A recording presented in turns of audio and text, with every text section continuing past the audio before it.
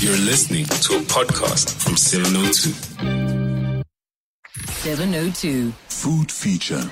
It's 19 minutes past 1 and we're talking about a much-loved pastime which suggests that we can do it, it's easy. Meanwhile, it's not, and that is braaiing, which is loved in South Africa. And we've got Chef Benny Masekwameng joining us now for the do's and don'ts and some advice on how we can braai some, what might seem like a little bit tricky items on the fire. Hi, Benny, how are you? I'm good. How are you, Azania? I'm very good. Lots of fathers did tell us yesterday, especially on our WhatsApp line with their voice notes, that they will pick up the braai tongs tomorrow. They're likely going to braai for their family. So we thought, let's do something for them by bringing someone as knowledgeable as you to talk about braaiing and how we can be even better at it. It's something that's perceived to be well understood, easy. We have a big culture of dichesa nyama. But I'm sure there are things that we need to remember, right, when cooking with an open fire. Yeah, the thing is, what I love about braaiing is that it's accessible to everybody, and it doesn't mean that, you have to be a trained cook or chef to be able to produce a good braai. You just got to have your timing right. And South Africans love braaiing, and I know that everybody claims that they know how to braai, but sometimes you find out later when the meat is all black and ashy. But some, are very good, but I think for me, the most important thing is understanding the fire. You got to make sure that you get the right fire for whatever that you're going to be cooking. There are different types of meats and vegetables that require different levels of temperature, others low, others high, depending on what you want to do. So it is complex, but it's also something that anybody that does not have a lot of training can still be able to achieve. Yes. So give us a quick guide when it comes to the temperature. What is best on a higher heat and what's best on a lower heat, on a fire that's kind of dying down and that's much gentler? So we'll start on high heat. So, when and especially in the townships when we start braaiing, when you go to the butchery, you get mostly like thin sliced cuts of meat, which would be about a centimeter or centimeter and a half thick, which cook quickly. So with those, if you have your meat cut thinly, you need a fire that's a bit, higher in temperature. Oh. Not in flames, but higher in temperature because it cooks quickly. But you don't really want to put it on for too long that it dries out because it's so thin. So if you have a thin slice of chuck, which I would say maximum that you could cook it for is about 10 to 15 minutes, where it's like 7 minutes on one side and then you turn it, and then you cook the other side. But then another important thing to keep your meat juicy, you need to let it rest after cooking it. So letting it rest means that, say if you cook it for 10 minutes and it's to your liking, you put it on the side where on a board, you don't have to cover it also. You put it on the side on the board and you leave it for about 7 to 8 minutes so that it settles and the juices and the blood that's inside the meat, then it gets evenly distributed throughout the meat. And then when you cut it, you'll see it's the uniform color when you look at the center of the meat, and it's not running with a lot of juice, running out of the meat, and it becomes dry. So thinly sliced pieces of meat, you would ideally do it on a high heat because then it's quick cooking, and you also just want to brown, the side, and then put it on a lower side of the heat so that it continues cooking. Even when you're resting it, it continues cooking. Oh, okay. But when you're doing a large joint where it's thicker, you need to put it on the side that is lower in temperature. So if you've got like coals or wood, push them to the one side, and then the other side there isn't like any coals underneath. Yeah. So it gets indirect heat. And mostly if you cover it, if you've got a Weber or something that you are able to, a gas braai that you're able to cover, then you can cover it and cook it for longer. That's what they call cook it low and slow. That's for big joints. So keep it nice and juicy. So it doesn't really need high temperatures. It just needs indirect heat still on the braai. And when you want to brown it and give it that braai back color, on the fire, then you put it on high heat. Yeah, high heat, and then you give it the color that you really require, and then you also let it rest, and then you can slice or carve it. I'm learning so much because my brother likes to make roast beef on the fire, and it always comes out so perfectly. I attempted it once, and it just inside. And I'm a great cook. I'm a good cook, if I say so myself. But I just struggled with getting it perfect inside. But as you say, with the thick cuts, just keep it on the heat on the periphery for longer. But I also want to know bread. Do you make bread or anything bready on the fire? And if we do, how should we do it?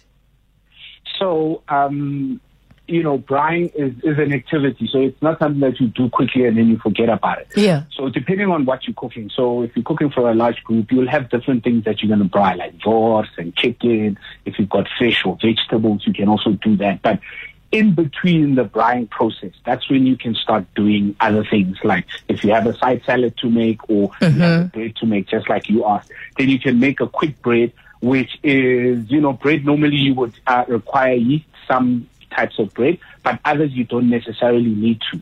So if you look at naan bread, naan bread is a quick and easy bread to do without having to use the yeast and also having to wait all of that time for stuff to raise, and then you knock it down and then you put it in a pan and all of that. It's the easiest thing to do. It requires very little ingredients. I can give you a quick recipe of how you can do naan bread on a braai, but then also using like a solid skillet, that you can make your naan bread from there. Easy ingredients, 1.5 cup flour, and then a tablespoon of sugar, half a teaspoon of salt, half a teaspoon of baking powder. And then you need half a cup of plain yogurt and 2 tablespoons of melted butter. So what you do is you combine your dry ingredients, your flour, baking powder, salt, and sugar, and then you sieve that into a bowl, a large bowl that you're going to mix it into. So you take the sieve, you put it in there just to aerate it so that it's nice and fluffy and light. And then on the side, in your plain yogurt at room temperature, you add the melted 2 tablespoons of butter, and then you mix everything into that bowl and make it into a dough that is nice and smooth. You start by mixing it in that bowl itself, and then you can take it out onto a floured surface and make sure that it's kneaded properly, that everything is all mixed in nicely. And that process can take anything between 7 and 10 minutes. Yes. And then you put it back into that bowl that you started with, that big glass bowl that you started with, and put a dry cloth over it and leave it at room temperature for about half an hour. Once that is done, you then take it up onto a board or a flat surface, and you cut it into either 4 pieces or 6 pieces. Then you roll those into like golf-sized balls. Yeah. And then you roll that out with a pin. You can use a rolling pin, or you can use cool drink bottle or whatever that you use to roll out that ER. And then after that, you heat up a skillet, made up preferably a non-stick cast iron skillet on the braai itself. Yes, not a plastic candle either. No. And then you get it to medium heat. So you put it out there, depending on how high your heat is. But if you put it on medium heat, which, maybe after, like, say, 5 minutes that you put it on, it'll be properly. You don't have to have it too hot. And also not on the high heat side. I'm already salivating. Yeah. Yeah. And you don't necessarily have to oil it, but you can, if you have cooking spray, you can just, do that, or rub a little bit of oil on it, but not too much. And then you start on the one side, you put it so it will look like a small size pizza. Yes. The dough after you've rolled it up. Nice. And then you put that. I want to get to the chicken before we wrap, but okay. Yeah, you put that in the skillet. You cook it like 1 to 2 minutes on each side. Yeah. Then you leave it. Then you take it out, and then you cover with the cloth to keep it nice and warm and soft. And that's your bread there. You can brush it with melted butter with a little bit of garlic if you want that. But otherwise, you can have it plain and with whatever else that you have it on the braai. So yummy. So chicken. Sounds so yummy. Yeah, because we're talking chicken feet and other chicken parts, because that I find is where people fail a lot. Chicken, I would advise, and especially for people that don't braai too much, Yeah. don't get pieces that have bone in it, because it takes quite a while. And sometimes if your heat is too high, then it will be cooked on the outside but still bloody and not cooked. And raw inside, closer to the bone. So if you're able to, ask your butcher to debone some pieces. My favorite is chicken thighs, which you can get them deboned at the butchery, or you can debone them yourself, or you can buy them deboned. Then you start with grilling them on the hot side to give it that nice golden brown color.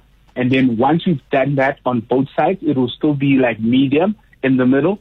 Take it and put it on the lower heat side, and let it, cook there without direct heat, for between 7 and 10 minutes. It will keep it nice and juicy, but it will still have that lovely golden brown color on the skin and also on the cut side of the meat. But for a beginner, please use boneless pieces of chicken. They're easy and quick to cook. But if you're a seasoned braaier, you can use any parts, but you understand how long you got to keep it for, and still keep it nice and juicy without burning it. Yes, I think you're right about deboning, but whether it's the thigh or the breast, a really great idea. Here's a question that came in, Chef Benny. Can bread be made with brown flour and without sugar? So if we're going to... Yes.